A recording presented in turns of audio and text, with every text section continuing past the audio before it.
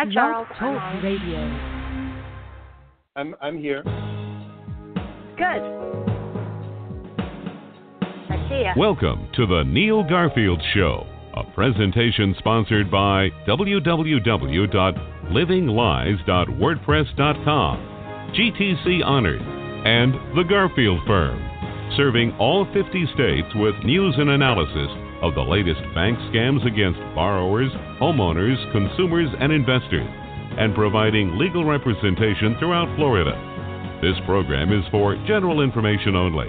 It is not a solicitation for services or legal representation and should never be used as a substitute for advice from a licensed professional. And now, here's world-renowned financial expert, attorney, and blogger, Neil Garfield.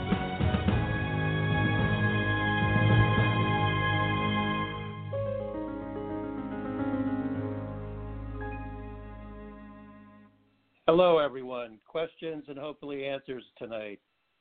Hi, Charles Marshall here. I'm in for Neil Garfield. And this is Thursday, June 29th, 2017. Good afternoon for those in the Western time zones, and good evening to those in the East. T.L. Anderson will join me tonight as my co-host, and we will be looking at... Yes, hello, T.L. We will be looking at alternatives to pleading, how to streamline complaints, whether you're on the plaintiff's side or even when you're on the defendant's side, bringing either a counterclaim or a cross-complaint, depending on which court you're in, federal or state. We'll be discussing all of that and how to use this strategy to move your case forward against the lender. And I am broadcasting live from San Diego, California. And I'm brought to you on behalf of the Living Lies blog, GTC Honors, Lending Lies, AMGAR, and the Garfield Firm with offices in Florida. And this show is specially brought to you because of donations to a Living Lies blog from listeners like you. Thank you. And for those of you who are not contributors, we ask that you hit the donate button on the blog or call 202-838-6345, which is our main number. Pledge whatever you think you can afford. If this show has value for you, then please make a contribution to help us continue helping you and all consumers. Now, TL, it would be helpful to our listeners if you would give a brief introduction of what we will be discussing during the show today.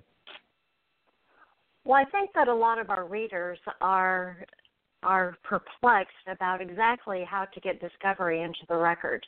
You know, they make their discovery request, the bank comes back with something ambiguous, and they don't really know how to compel discovery. Therefore, down the road, they end up, losing on summary judgment or something else because they didn't obtain the discovery that they should have had up front. So I'm wondering if you would communicate to the listeners how to best compel discovery. With discovery, one of the most important aspects to streamline what you're asking and streamline what you are propounding. And part of the way you do that was essentially provided on the Neil Garfield blog today as a sweetener for the show today. We really need streamlined pleadings in some of these cases as a strategy for making specific cases go forward. And Neil recently and what do you had mean a by streamlined pleadings? Well, Neil recently had a consultation where he was able to convey to the attorney he was consulting to that there were specific instruments, which, of course, had the usual chain of title violations. And specifically, there was one where there was an assignment that allegedly had been signed by an authorized person from MERS, as nominee for B&C Mortgage. And B&C Mortgage had ceased to exist 3 years earlier. So now while some courts are treating that type of transaction as voidable, there are still courts and even some judges within California who will properly treat that as void. And the other aspect to Neil's advice in that matter was looking at an appointment of the substitution of trustee by the assignee of, again, that void assignment. When you can narrowly target the relief you're asking for and the associated causes of action. For instance, in that particular complaint may be as simple as a cause of action for cancellation of instruments. And even in California, where some judges will say, well, that complaint for cancellation of instruments, you're asking for a remedy, not a cause of action. One advantage when you streamline your pleading, the actual opening complaint, or even an amended complaint, one advantage to streamlining everything is that you can get the opposition, get the lenders and servicers to respond to very targeted pleading demands. And the way that relates to the discovery that you were mentioning earlier, TL, is that then your discovery demand is also going to be very narrowly tailored. And that can be and so you're talking about a big specific advantage. And narrow. Right. You're able to get the discovery content that you put into the discovery much more narrowly tailored in order to get a good response and a more productive response from the opposition. Okay, Charles, how about in discovery when the bank claims that the information you're demanding doesn't exist? I have to say that's something that borrowers throughout the country, they hear that excuse all the time, and that can create real issues for our side. Sometimes it's a matter of narrowly tailoring who is actually the target of the discovery. For instance, where you're in a judicial foreclosure state and the borrower's on the defense side, there's going to be a verifier of the complaint, the complaint that you're a defendant for. Just as right. A plaintiff's complaint where the borrower is the plaintiff, and let's say California, in a non-judicial foreclosure state like California, there the complaint verifier is the borrower, our clients. But in a judicial foreclosure state, the complaint verifier is going to be some bank official, some service official typically. And if that person gives basically, or to put it another way, if the servicer or the nominal trust holder answering on behalf of that individual provides a discovery response that is just really wishy-washy and is not at all substantial, or they claim they don't have the documentation, they don't have the specific documents that are being requested. One way to get around that is to depose that individual. Now, another type of individual where this kind of discovery can be pursued would involve a witness who is attesting somewhere in the chain of assignments to having possession of the note at some time. Because there will be certifications of possession to attest to the servicer or whoever's claiming to have the note when they actually have it. Now, if they don't have it and they're claiming they don't have it, that would be a thing that we would want to expose prior to trial. And again, if we take that party into a deposition, again, this could be either from the defense side where the borrower is or on the plaintiff side where the borrower is. You take that that individual who's claiming to have the specialized knowledge about possession of the note. You take him or her into a deposition, and depositions are very open-ended. Even compared to written discovery, there are a lot more issues that you can cover, and you can really expose dissembling, you can expose outright lying, you can expose double dealing, where there's a conflict of interest between the individual and what they're supposed to be attesting to.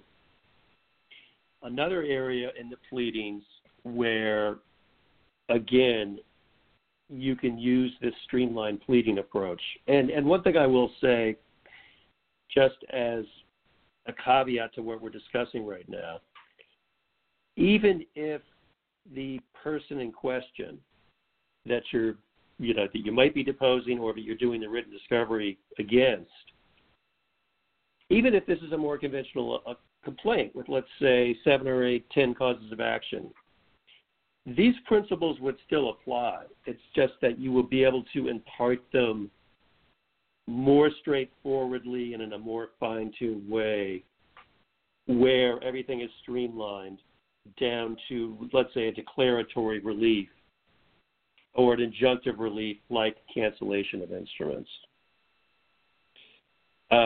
So one of these other areas is where you have an affidavit in support of summary judgment. Now, any motion for summary judgment, typically there's going to be an affidavit or declaration required. Now, that individual, when they're attesting to the legal requirements needed to win that motion, they are absolutely exposed. And you start with written discovery directed at that individual, and then if you get back again responses where they claim they don't have documents or the way they claim they've reviewed a document doesn't look very detailed, again, you can use a deposition to expose those deficiencies. And one other area is where you have an asset manager, a trustee, or the master servicer of a plaintiff-named trust.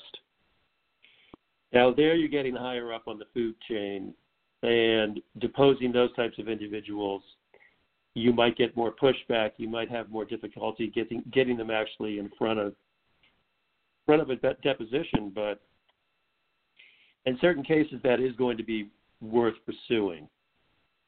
Well, it seems like if you started by subpoenaing the representatives of the trust, you could just bypass the servicer and go right to the party that is providing the instructions that's driving the foreclosure. Why isn't this done more often? Is there some veil of corporate protection, or what is going on here? I think one of the reason it isn't done, it has to do with strategic planning, and another reason it isn't done is, frankly, resource allocation. I mean, our side, the borrower side, often our resources are spread much thinner, to put it mildly, than what the servicers or what I call the nominal trust holders have.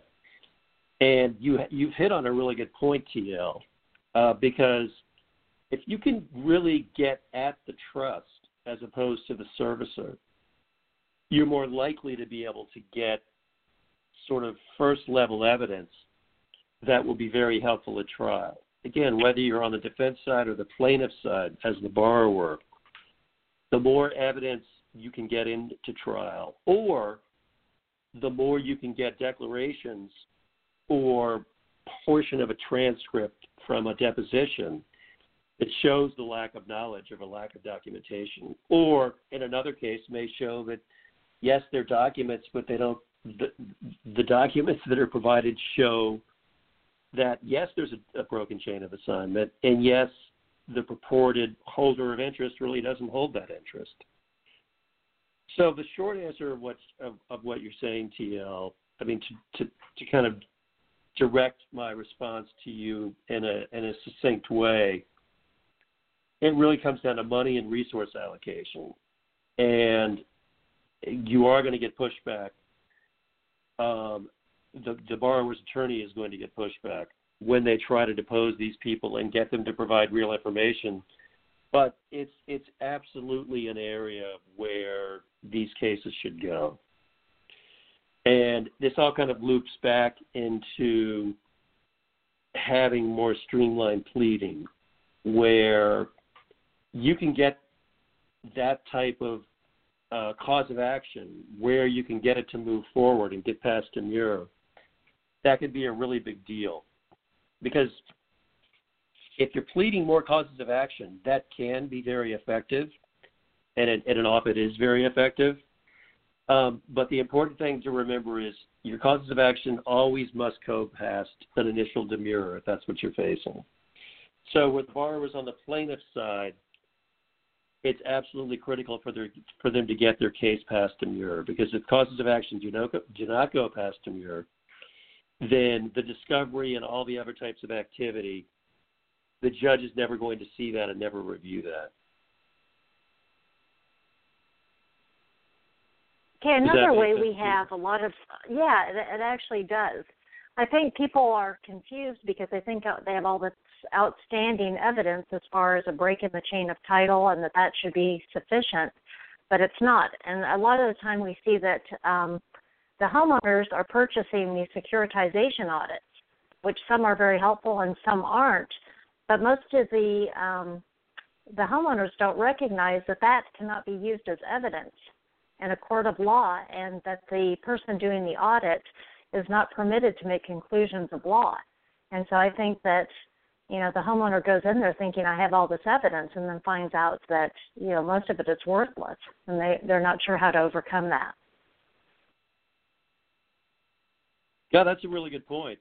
I mean, part of the issue here, as you yourself have referred to at certain times, TL, is that you really need a strong investigator, a strong forensic analyst, basically, to do the proper vetting and do the initial take on what documents show, what they don't show, and then you need that person to be available to testify in court and essentially get the documents move forward. And that's a really big deal. I mean, somebody like Bill Padalo, for instance, I think he's a good example of what's needed to move these cases forward, and the type of investigator skill that needs to be brought into the pleading stage especially. And then also that individual can be available at trial to act as a direct witness related to these documents. And what I like about what Bill does is he doesn't read into, he doesn't make legal conclusions. He's stating what his findings are and how it pertains to the way the trust was either funded or how the note was assigned. And so he doesn't get into those areas of law where he doesn't have the expertise to testify. And he seems to be very successful doing that. No, I agree with you on that. And it does make a big difference having these analyses done up in a way where there can be a tendency to have statements be kind of conclusory, like you say, essentially structured to be a legal conclusion. And with this type of evidence, it's absolutely critical that it stay on a factual plane, essentially like a declaration or an affidavit. I mean, one way Neil puts this, because it's so critical every phase of the lawsuit. You've got to get your discovery out. You have to respond to discovery. You're going to be faced, especially on the borrower side, with needing to do motions to compel in a number of cases. And those are very involved. And, you need an attorney who's specialized with getting those types of motions drafted and can also convince the other side to provide the evidence at issue so you don't actually have to bring the motion, because that's an issue in and of itself. And then motions for summary judgment. I mean, the borrower side is often subjected to those. There will be cases where it would be appropriate from the borrower side to do a motion for summary judgment. I would say those cases, you're not talking about tons of cases. On the other hand, it can be effective as a strategy where you might have competing motions. As Neil would say, and I've heard him say this, you need to litigate like a mad dog and not be afraid to become a country club pariah. I mean, that's specific to attorneys, but I think you can analogize that even to pro per borrowers. They may or may not be inclined to go to country clubs, but they have to be absolutely dug in and prepared to go the extra mile because it takes so much to move these cases forward and to keep borrowers in the game. On the other hand, where you can bring those important qualities together, it will end up oftentimes making a big difference, leading to real meaningful settlements and pushing the opposition to trial where they so often don't want to be, especially if it's a non-judicial foreclosure situation. Right, I was going to see if you would touch more on judicial foreclosure states where the typical borrower is the defendant and counterclaims or cross-complaints can be used to bring the legal pleading approach in. Oh, absolutely. Now, every state, you're going to have the ability to file. In state court, it's often called a cross-claim because even in California, there are lawsuits sometimes, judicial foreclosure lawsuits against borrowers. Typically, they'll be styled as a quiet claim action and a claim to quiet title, and it would be called a cross-claim. And I know that wording is often used in other states as well.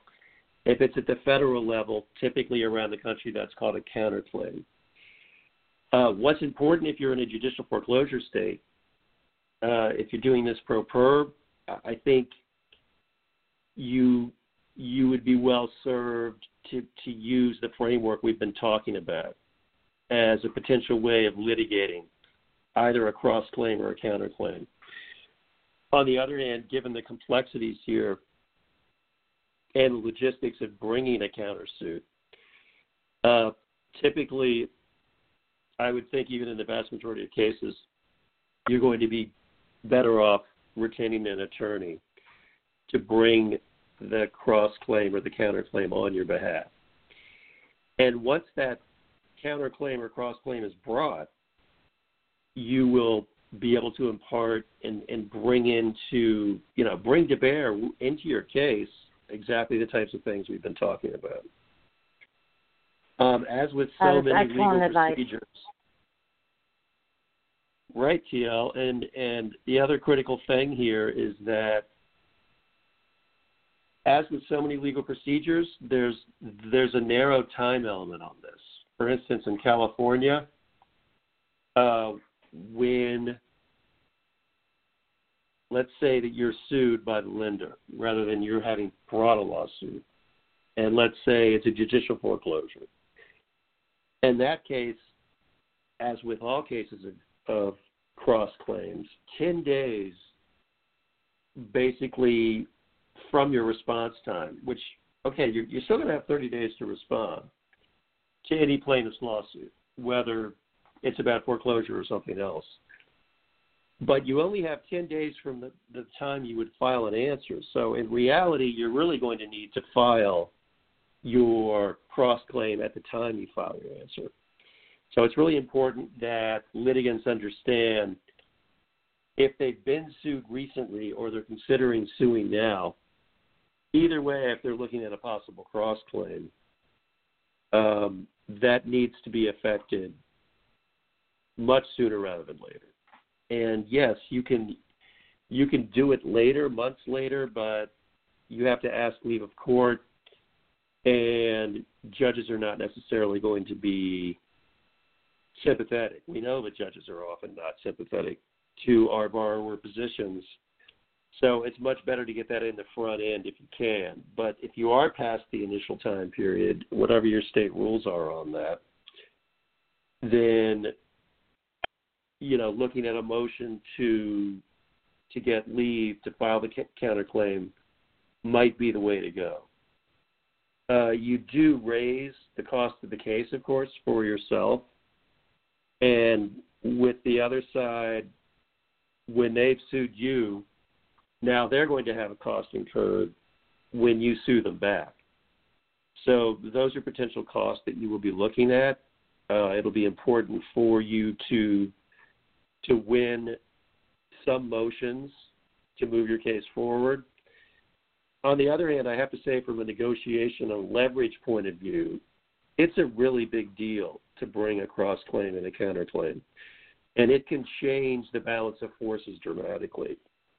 Where a big institution sues you and they think they're gonna squash you and maybe get an easy win or push you into an early settlement, when you cross-claim or counterclaim, you can really change that balance.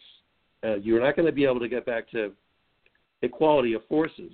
That's never going to happen in these cases. That's just something we deal with all the time. However, you will be able to switch things up on them to some extent, and it can make the other side much more open to settlement themselves and encourage them to be more civil in terms of how they handle negotiations and possibly be less ruthless with things like sale dates, because now they know they're on the hook as well for potential damages related to your cross-claim. That's an excellent strategy. That's not used enough. So, Charles, we've got 3 minutes remaining. Looking at that more and more. And so I want you to cover, if you would, what you think the biggest mistake regarding discovery that either homeowners or their attorneys make in litigation. Is there something that stands out? I think the biggest mistake is frankly the very single biggest. It's not knowing the precision of the rules, especially when you're responding. Because as long as you give a legal response, you can make it very difficult for the other side to bring a motion to compel. And when you're putting forward the discovery, again, it's very critical that you know the specific rules. Because if you bring a motion to compel and you lose, you yourself are liable to the court and the opposition for sanctions. We can't say enough. And TL, you and I and Neil, we all talk about this repeatedly, how important discovery is in these cases once they move forward, and yet it's an area where the craft has to be continually honed and continually improved. Well, without good discovery, you're never going to get into, good negotiations. I mean, at that point, they know your weaknesses, and so you've got to get strong discovery before you even start the whole process. Oh, I agree with you, TL. Well, it looks like we've come up to the end of our show, and I want to thank you very much, you, Charles, TL, for joining me today. Absolutely. And if any of our listeners would like to consult with you, would you please provide your contact information? Yeah, the best number to reach me at is 619-807-2628, and it's also on the blog as well. Well, we're big fans of your work, Charles, and thank you again for appearing on behalf of Neil Garfield, and I hope to have you on the show in the next several weeks. Thank you again. TL. Yes, thank you.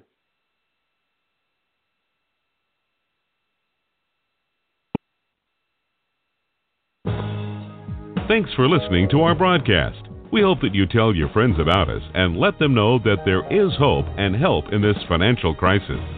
Tune in every week to The Neil Garfield Show for free information and advice, and visit our blog daily at The Living Lies blog.